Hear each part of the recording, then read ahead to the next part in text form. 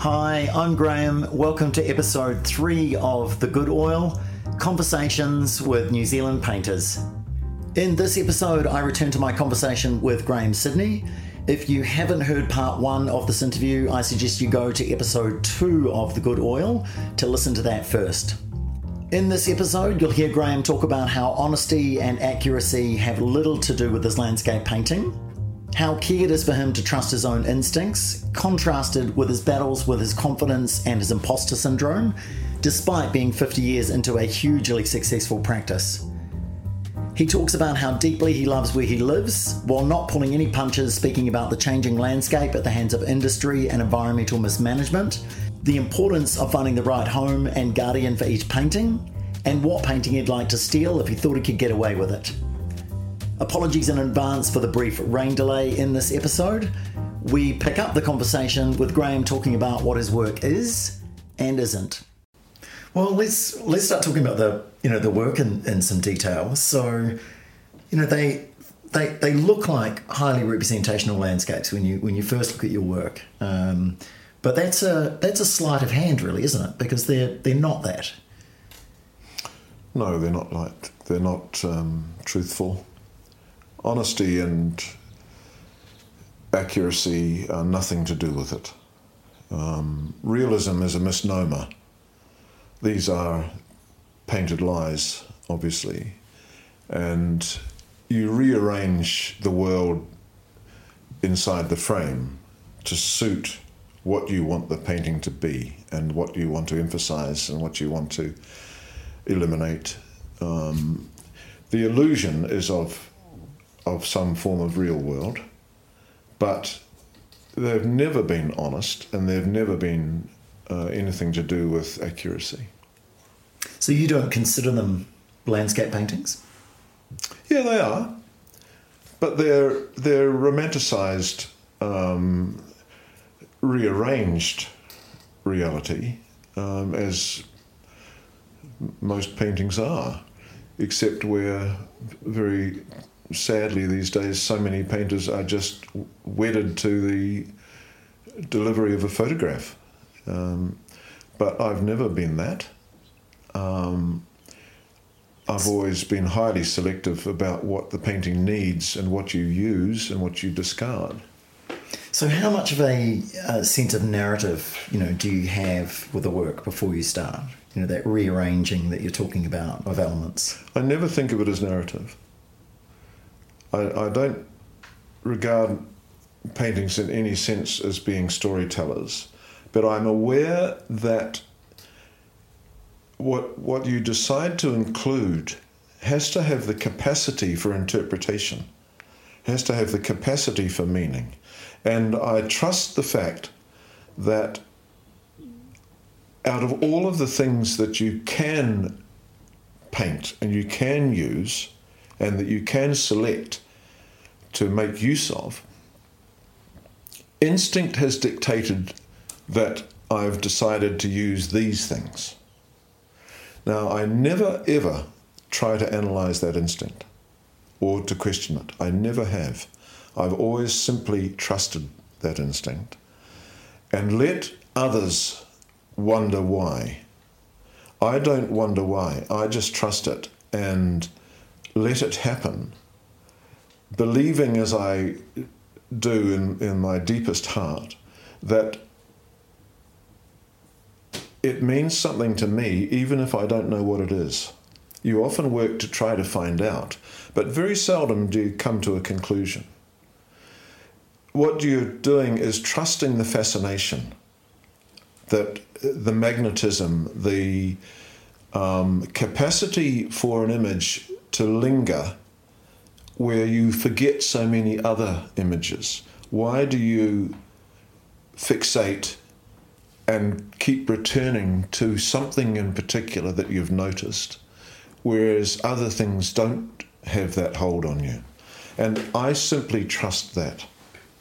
It's very, very simple. How long do those subjects take to appear then? Oh, sometimes years. Sometimes it's instantaneous. I know exactly when I've seen something. I love that. I'm going to use that somehow.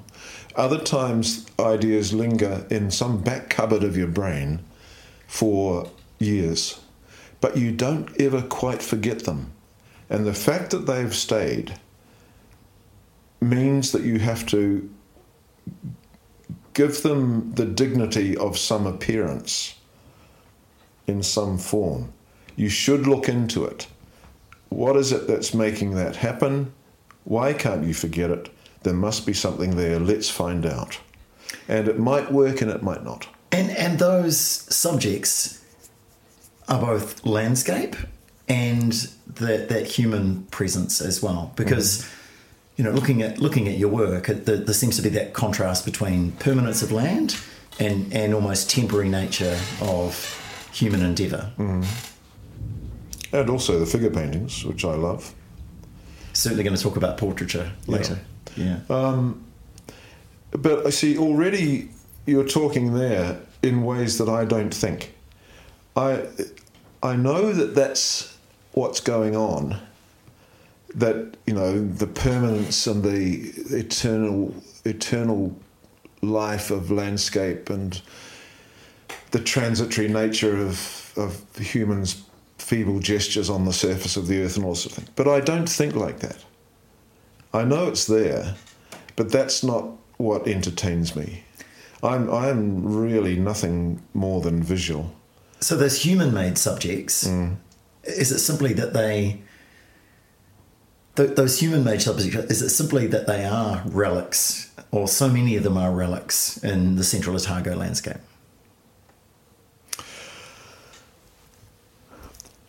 It's dangerous to go down that romanticised path, and I try not to.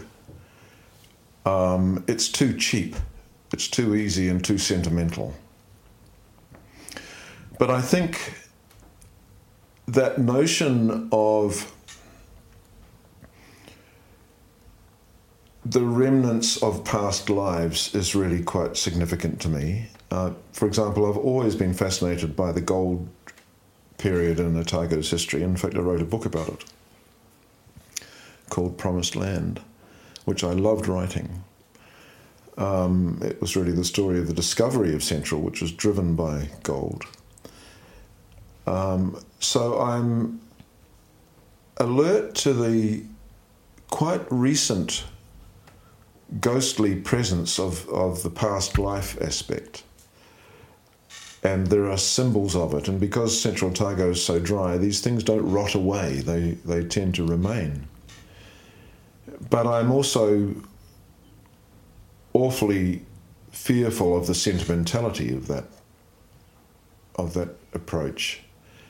And I don't want that at all. I much prefer the sort of harshness and rawness and the hard elements, the bony skeletal things, rather than anything too sentimental.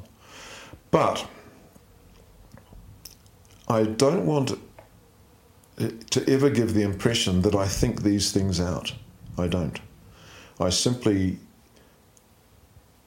have learned and knew quickly, quite early on, that what you've got to do is trust the mysterious, instinctive responses and the things that you can't forget and the things you don't want to forget. So the paintings that I've done are generally about the things that I've loved and don't want to forget. Why they matter, I don't know. That's one of the glorious dimensions of being a painter and making paintings.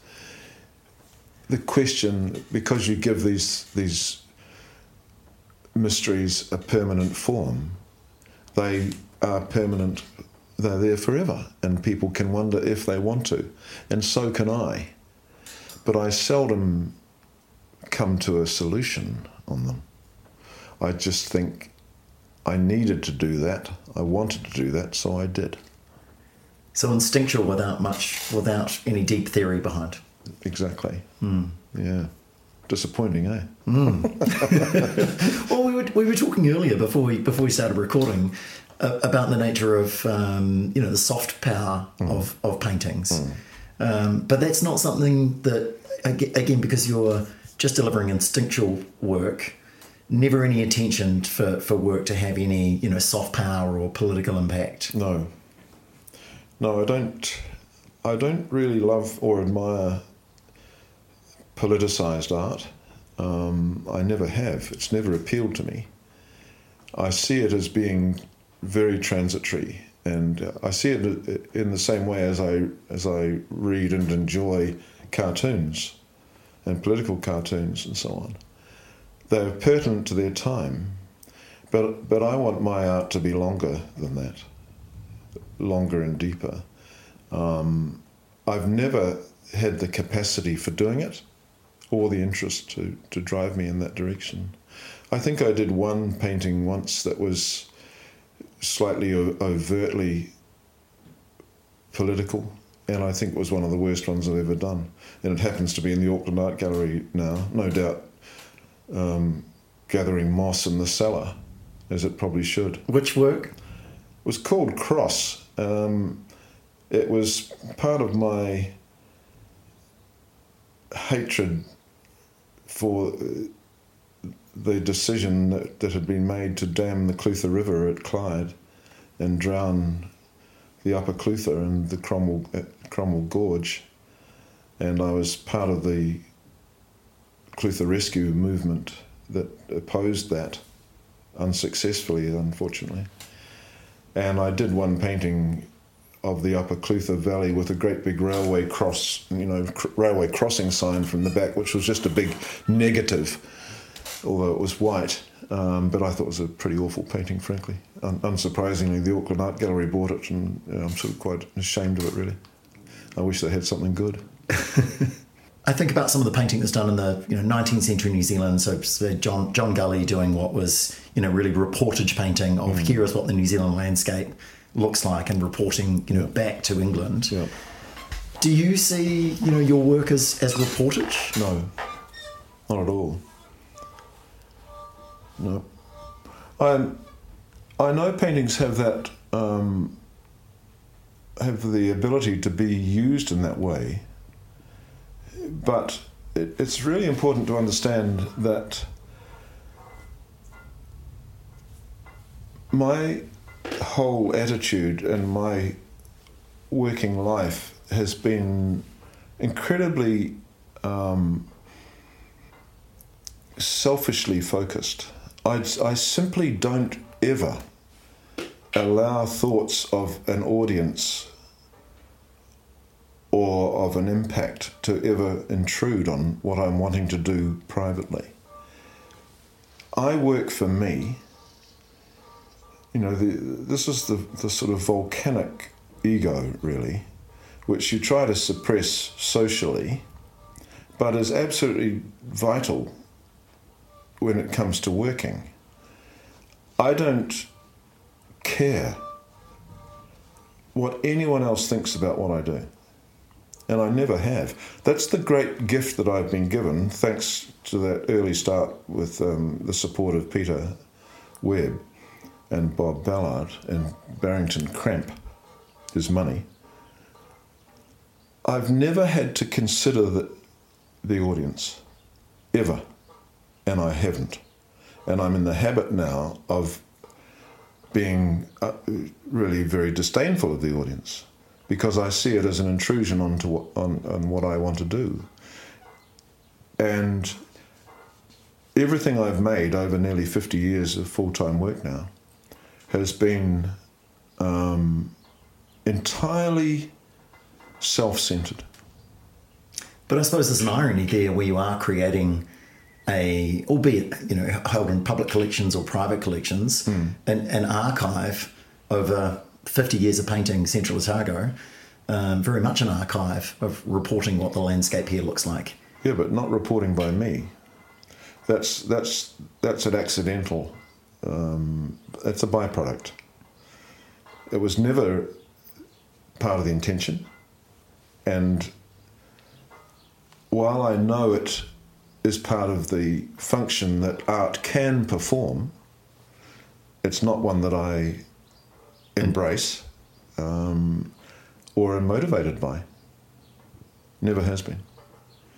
Although you've also been, referenced the Clutha Dam, have worked in conservation work, especially in this region. Yeah. There has to be, because of your proximity to subject, having spent so much time painting it, that must give extra motivation to that conservation work. Only in that I see New Zealand as a remarkable and condensed continent's range of landscapes, distinctive regional landscapes, packed into a pocket handkerchief size country, and that I believe firmly and absolutely that we should be doing everything we can to preserve those distinctive regions, and that any influence which annihilates that distinction or undermines it or diminishes it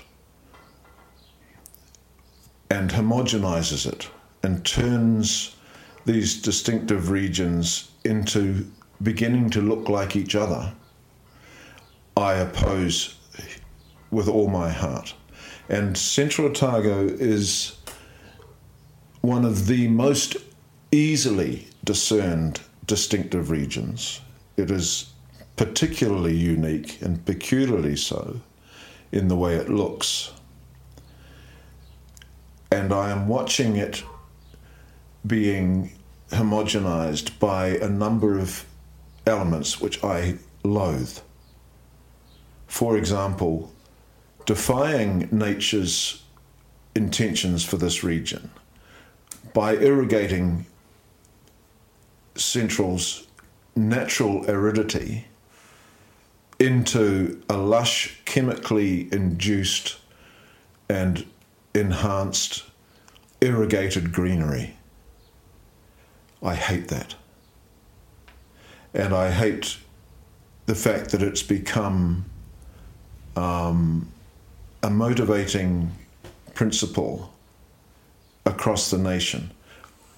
Instead of farming appropriately, I don't blame individual farmers. This is a sort of generalized opposition I have. I like farmers a lot, most of them.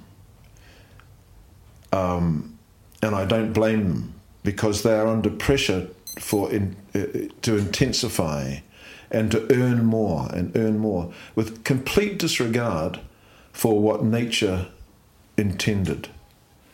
And I just see that as the sort of arrogance of mankind trying to dictate and superimpose his will on nature. I don't like that. I think New Zealand is a far more interesting and attractive place and naturally beautiful place when we identify the characteristics of our regions in their distinctive, unique separation, and do everything we can to preserve that separation and that uniqueness, and in fact enhance it.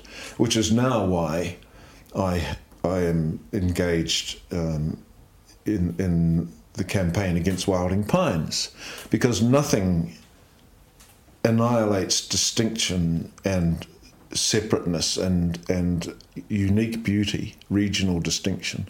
Nothing annihilates it more readily and more rapidly than an exotic imported evergreen pine tree.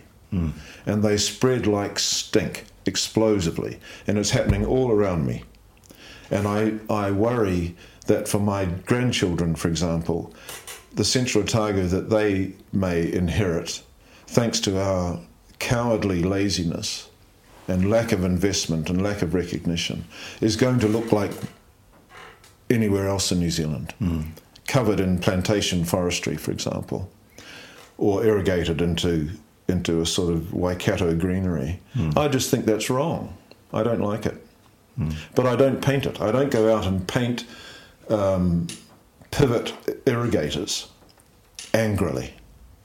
And I sure as hell don't paint the green pastures. Yeah. So in 2003 and 2006, time spent in Antarctica, can you talk us through how that came about and the experience of working in that environment? And I say working because you didn't manage to paint down there, of course. You ended up using a camera. I was aware of the Artists on Ice opportunities that Antarctica New Zealand provided, but I have a sort of philosophical opposition to anything competitive in the art world. I never go in for competitions, and I refuse to be a judge, for example, although I get asked quite a lot. And you had to apply to Antarctica New Zealand and be selected to go down. And I refused to do that. I won't do that. I don't want anyone saying yes or no to my worth. And the head of Antarctica New Zealand, Lou Sanson, at the time, was a friend, and he was very keen for me to go down. So he bypassed the Artists on Ice program and just invited me to go down, which was very different. And I went extremely excitedly and happily in 2003. And I went down with all my paints, innocently. And the moment I sort of stepped out of the Hercules onto the ice at McMurdo, I realised what a fool I was, because within about 2 minutes you realise there's no way in the world you can have your hands outside of gloves. This was in October, not January, when it's actually a lot milder. But I went much earlier on both occasions, and you just can't have your hands out. So I couldn't have held a pencil, let alone a brush. And so did you have a camera with you? I did by chance. Right. Yeah, I hadn't intended to use it. But I wound up instantly realising that I was going to have to resort to the camera and nothing but. So you kept your camera inside your jacket where it could stay warm, and pulled it out for the sort of 10 seconds that you needed, and then shoved it straight back. So I didn't do a drawing. Well, I may have pretended to do one because there was a camera team with me. But those photographs end up very much looking like Grahame Sydney paintings. Oh, I hope so. I hope that's the challenge. I'm using this word a lot, but that's the challenge of photography. How do you make it your own? What has to happen when everybody has the same technical capacity in their hands? The camera has it now built in. It has a brain of its own. It makes all the decisions. You only have to put it on a setting. Whereas I grew up, in my high school, the only art in my high school was a camera club. And we had to learn all about aperture and depth of field and everything else. And then we developed our own in the darkroom. So I've always loved that aspect of photography. But everybody now is capable and competent because the cameras are. But you then have to, the far greater problem for photographers is how to put a personal signature onto an image that anyone could make, because the technicalities are solved for you by and large. So the painting that you've already done leading into, 30 years of painting leading into that trip, 40 years of painting leading into that trip, obviously informed that, at least from a composition point of view. Well, I have an eye. I have my own eye, and I know what I want to happen inside the frame. And it's just subconscious, really. So has that trip then informed painting after the fact? I think it did have a big impact. Because they're not all together. Central Otago, Antarctica, perhaps this is going to sound a little ridiculous, but they're not all together different environments, especially in winter. What I learned down there and loved a great deal was the absences. Antarctica is a continent of absences. You're left with a very minimal range of tones and colour and texture very minimal compared. When you're flying back from Antarctica and you look out the window of the plane, you can't believe how colourful it is and how amazingly rich the textural opportunities are out the window. Down there, it's all ice, water, snow, rock. End of story. Apart from what mankind plops onto this sort of very, very elemental environment, there's no real colour range. And I loved the fact, I love realising how beautiful it could be with so little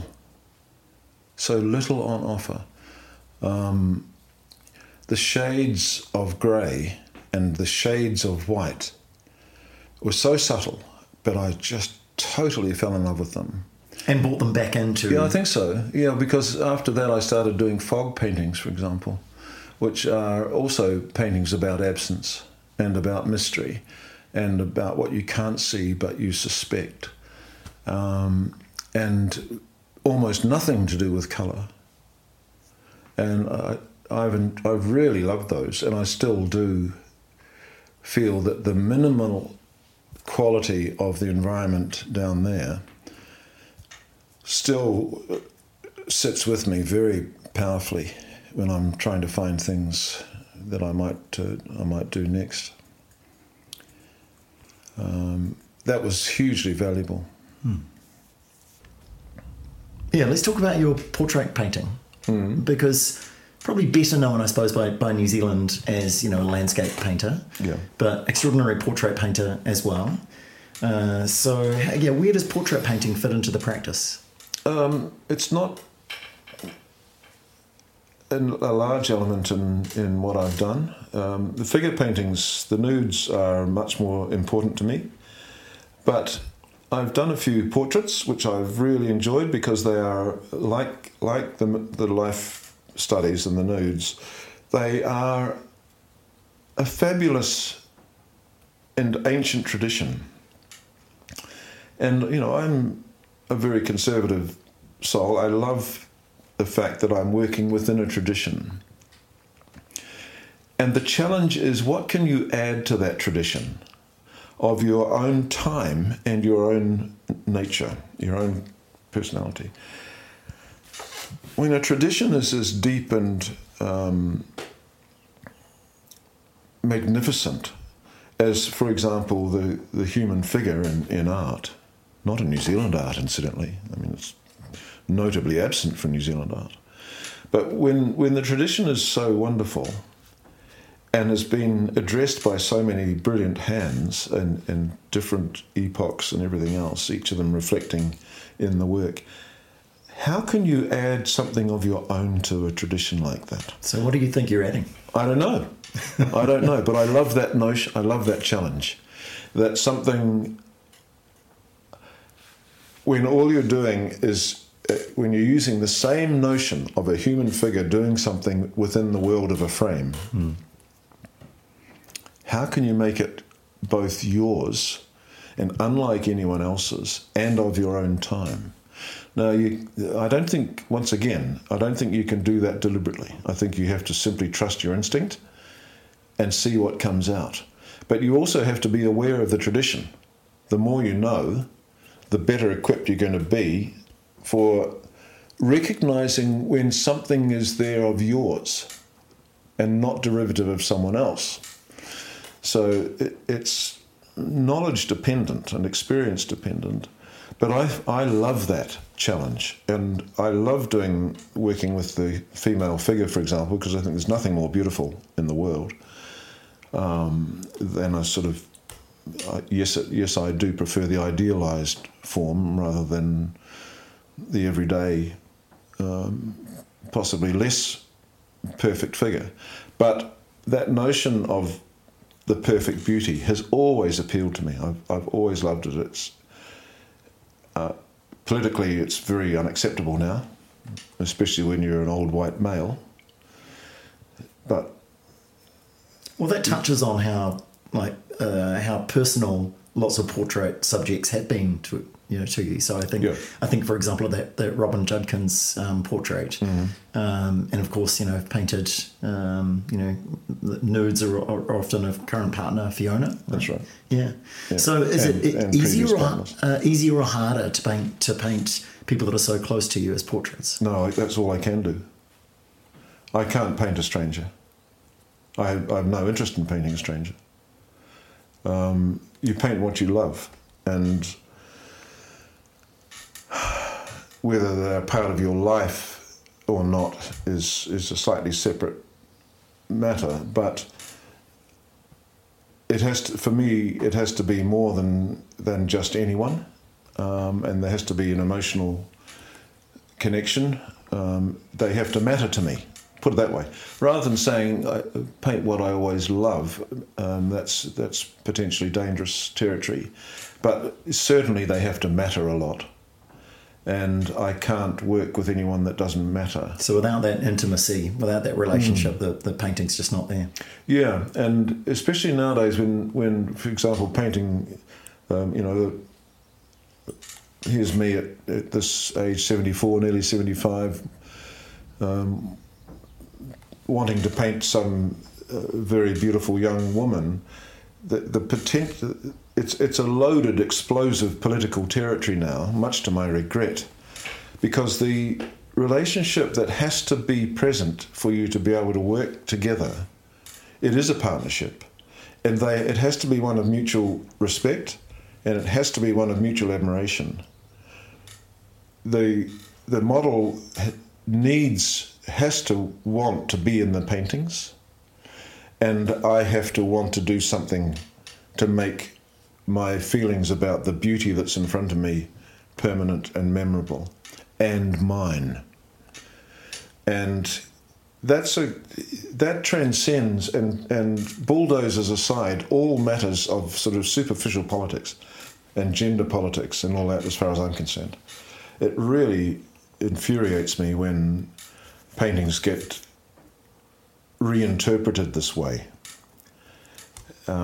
because for me there could be nothing more respectful and dignified and dignifying than to spend weeks of my life trying to show the world, and mostly myself, of course, trying to make something permanently beautiful and inescapably beautiful, and to say within the painting, as I hope my paintings do say, especially the figure paintings, look, this is the most natural thing in the world, and isn't it amazing in its beauty?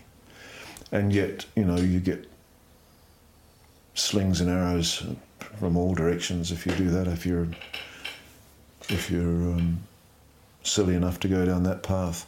But I refuse to be cowed by it, and I still think some of my figure paintings in particular are some of the best things I've ever done.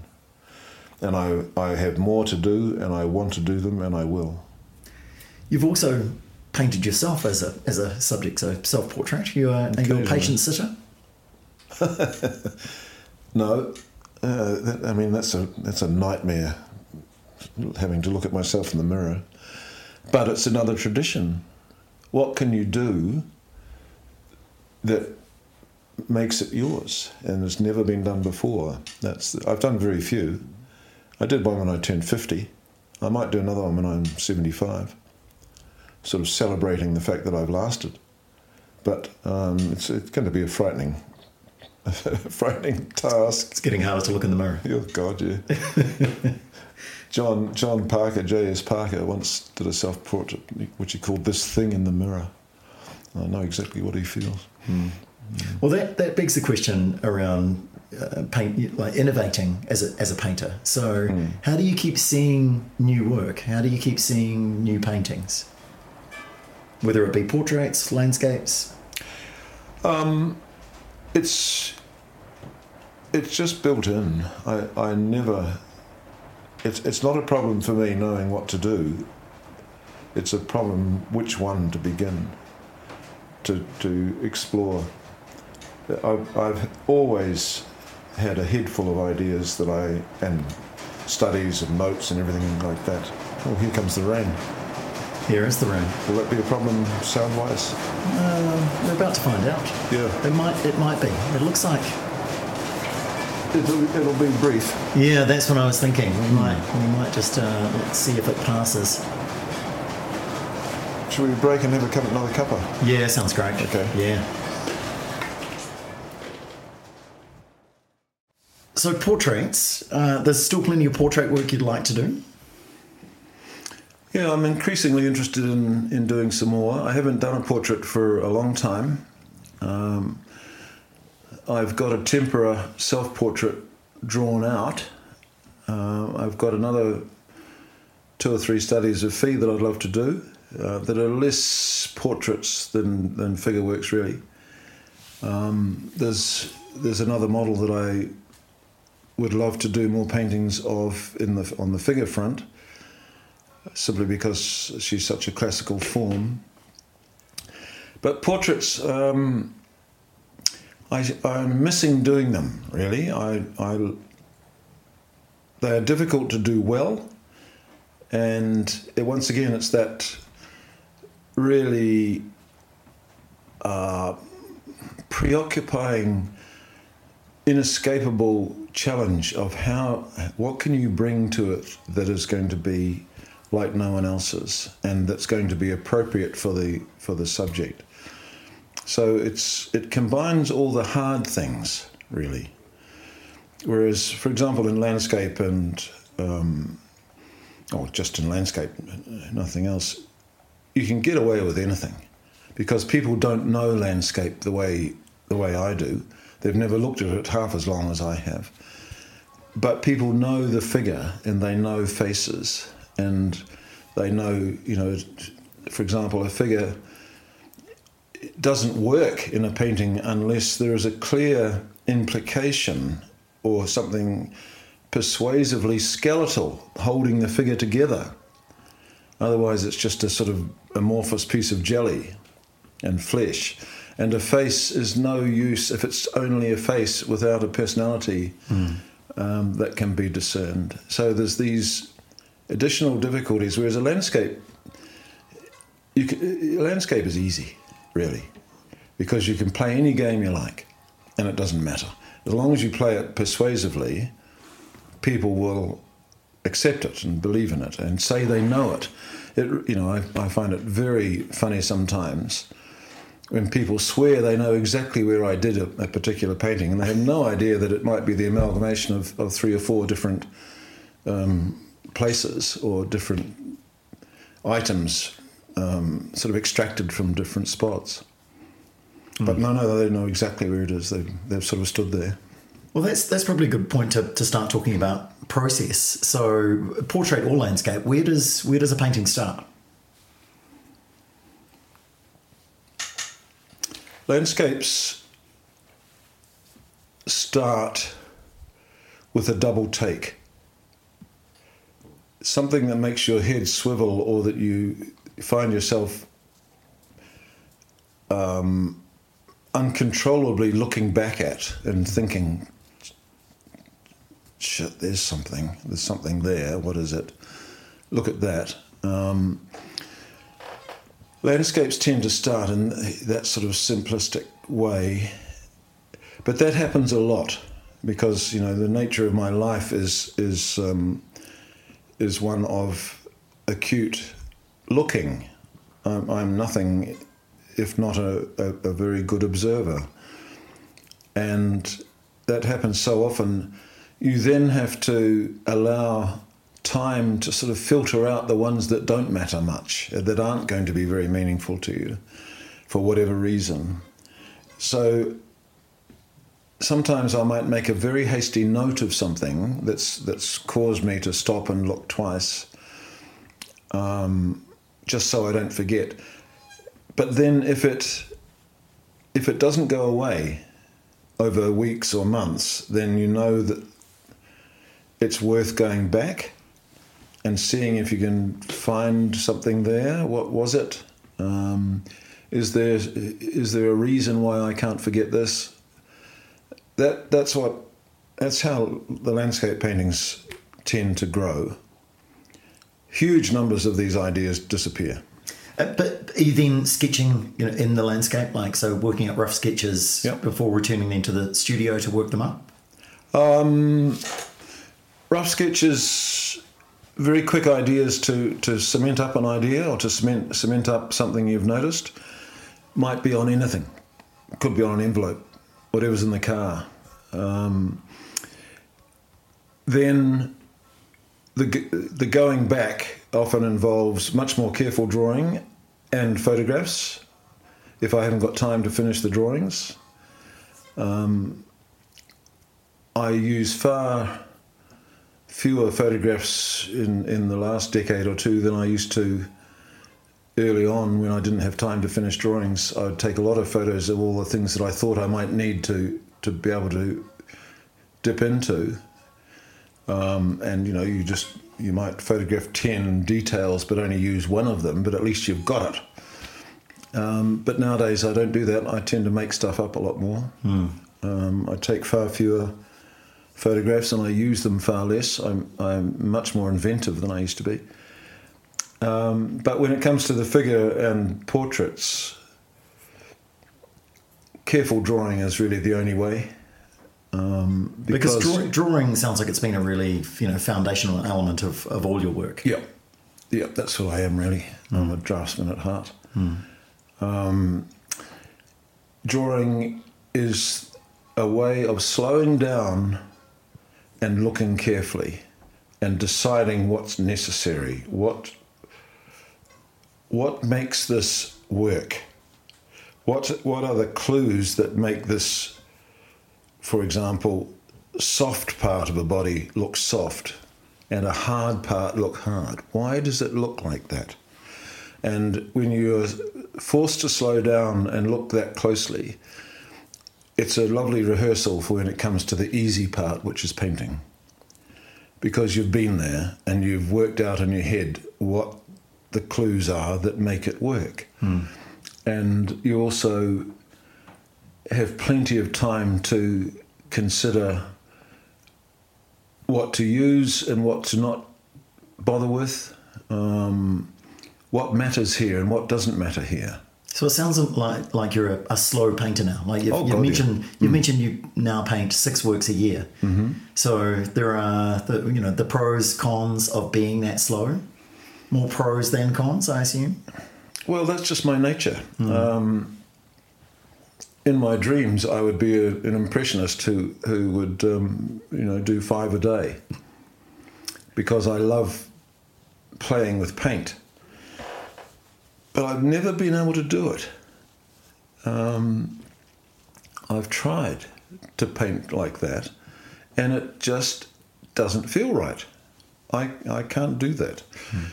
Whereas I get quite a thrill from being a slow, careful observer, and then trying to turn it into something permanent, to sort of reflect why I love something or why I respect it or feel it must be made more memorable and make it permanent. That's my unfortunate nature that it's taken me a very long time to get used to, incidentally. Only in the last, well past age 50 have I sort of accepted the fact that this is what I'm like and I'd better bloody get used to it and make the most of it.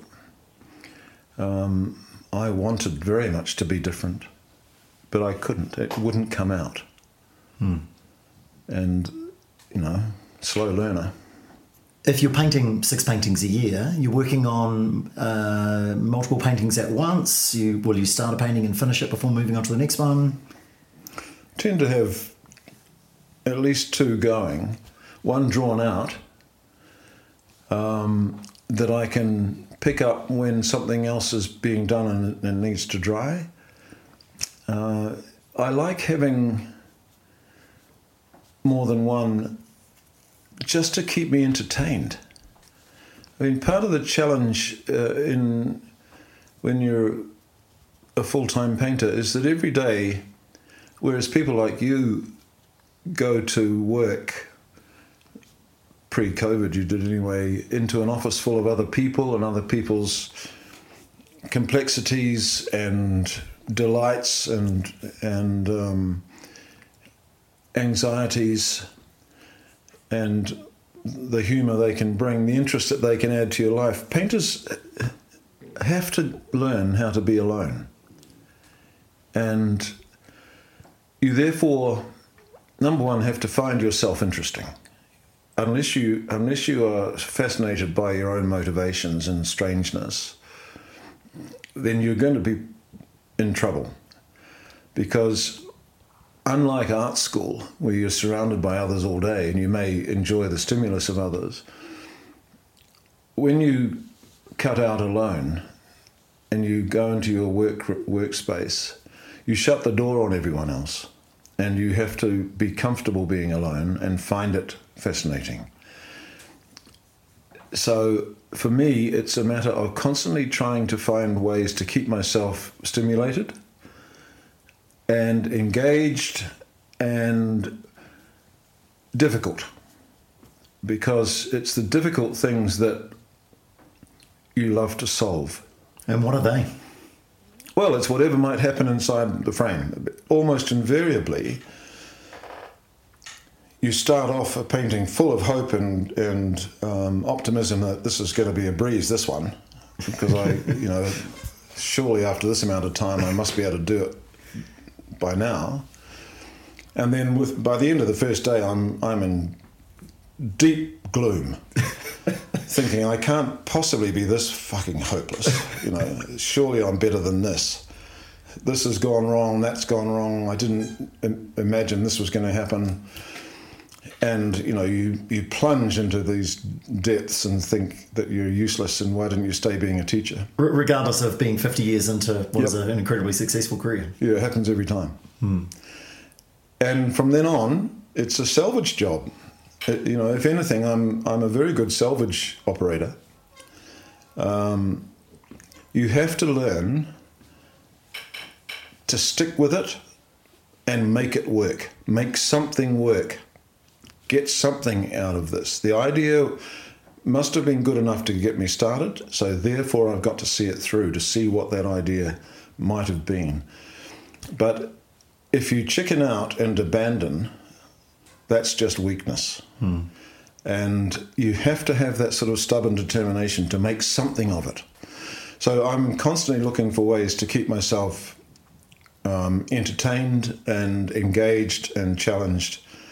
You don't do it by constantly playing with the easy parts. You do it by almost subconsciously setting up problems that you then have to solve. Yeah, so beyond perseverance, how do you approach that problem solving?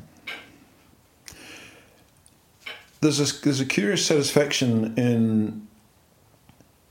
in that salvage job, in making something out of what was a disaster.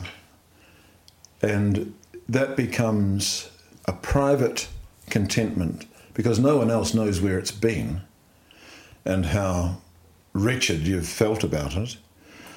But making something work and disguising all of that stressful, problematic, mistaken paths that you've been down on the way through its creation, there's a very lovely sense of accomplishment in that, which is mine alone.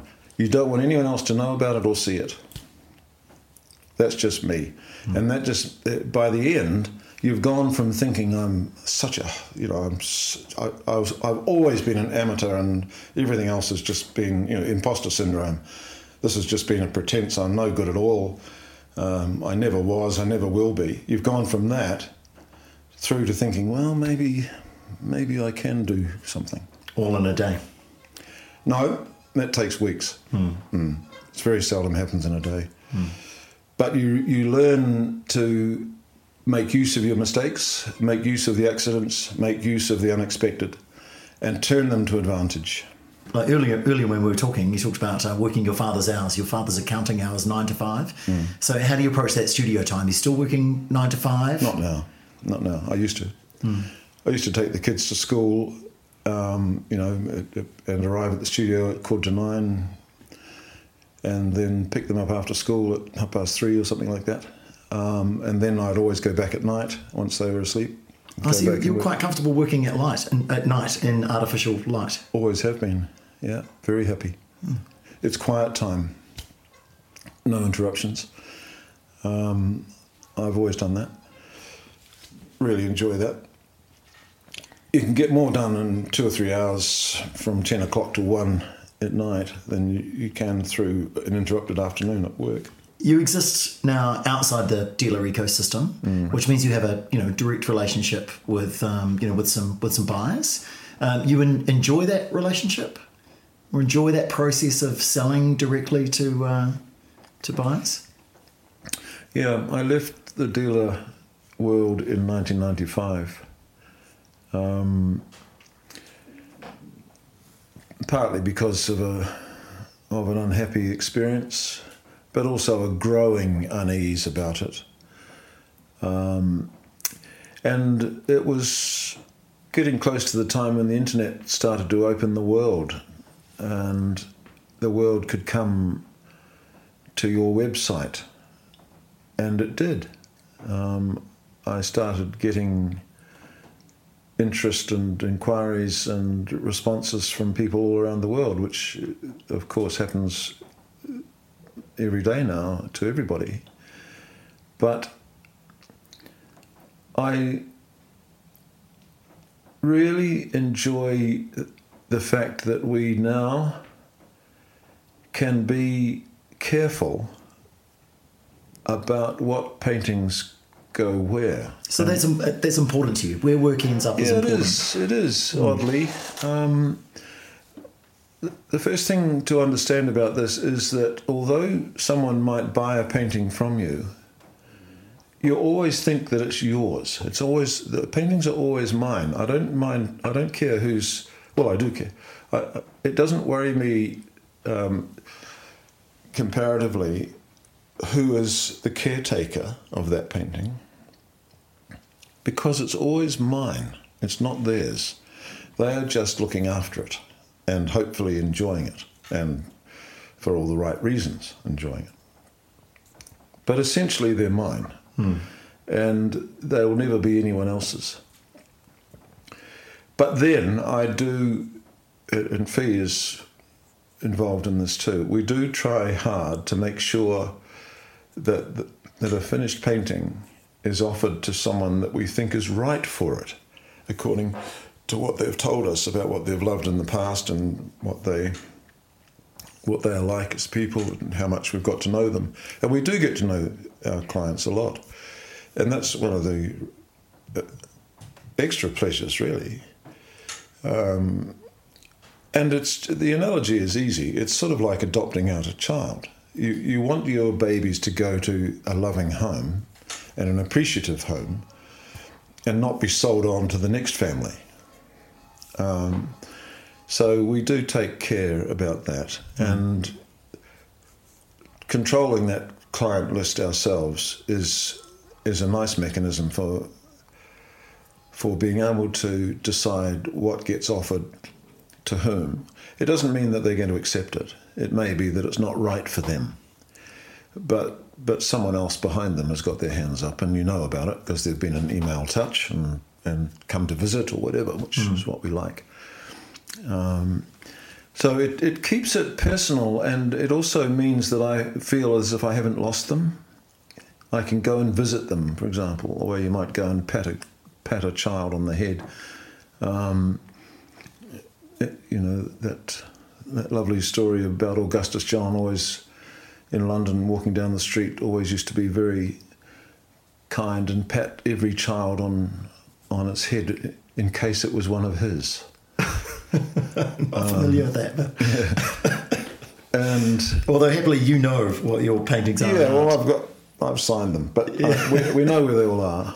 But involvement with your supporters is a really lovely thing.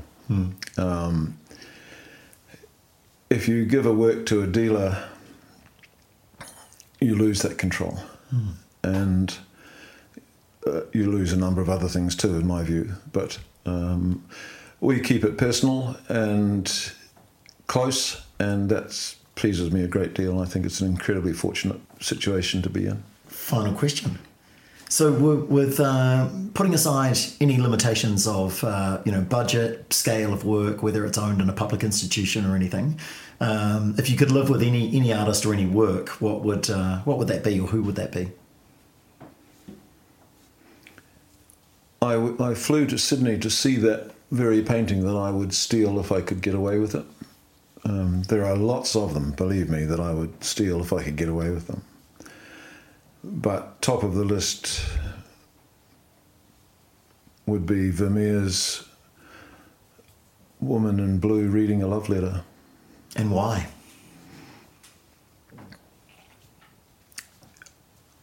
It's a tiny moment from an ordinary day, painted on a very modest scale, unlike today where gigantism rules. It's unbelievably serene and beautiful. And you can't help but wonder so much about it. Who is she? Is she pregnant or not? What does the letter say? Is she happy about it, or is it bad news? The painting is loaded with very subtle, prodding, suggestive possibilities. And it's painted in a way in which the paint, as with all the best of the Vermeers, and there are not many that are great, but there would be 6 or 8, the paint doesn't get in the way of the seeing, and it's just the subtlety and the artistry is just utterly breathtakingly beautiful to me. And I've got a copy of it on my studio wall right there. As immediate inspiration. It's been with me all my life. And when it was on show in the Art Gallery of New South Wales 3 or 4 years ago, you were allowed to get right up close to it. You didn't have some machine gun toting security guard threatening your life. You could just about put your nose against it and see exactly what Vermeer himself had left with his last gesture of his hand. And I just love the subtle, modest beauty of it. I hope you've enjoyed hearing Grahame talk about his practice. It was certainly a huge privilege for me to visit him in his home and studio. Grahame chooses to not have dealer representation, but you can contact him via his website, grahamesydney.co.nz. Please join me for episode 4 of The Good Oil. Thanks for listening. Ka kite anō.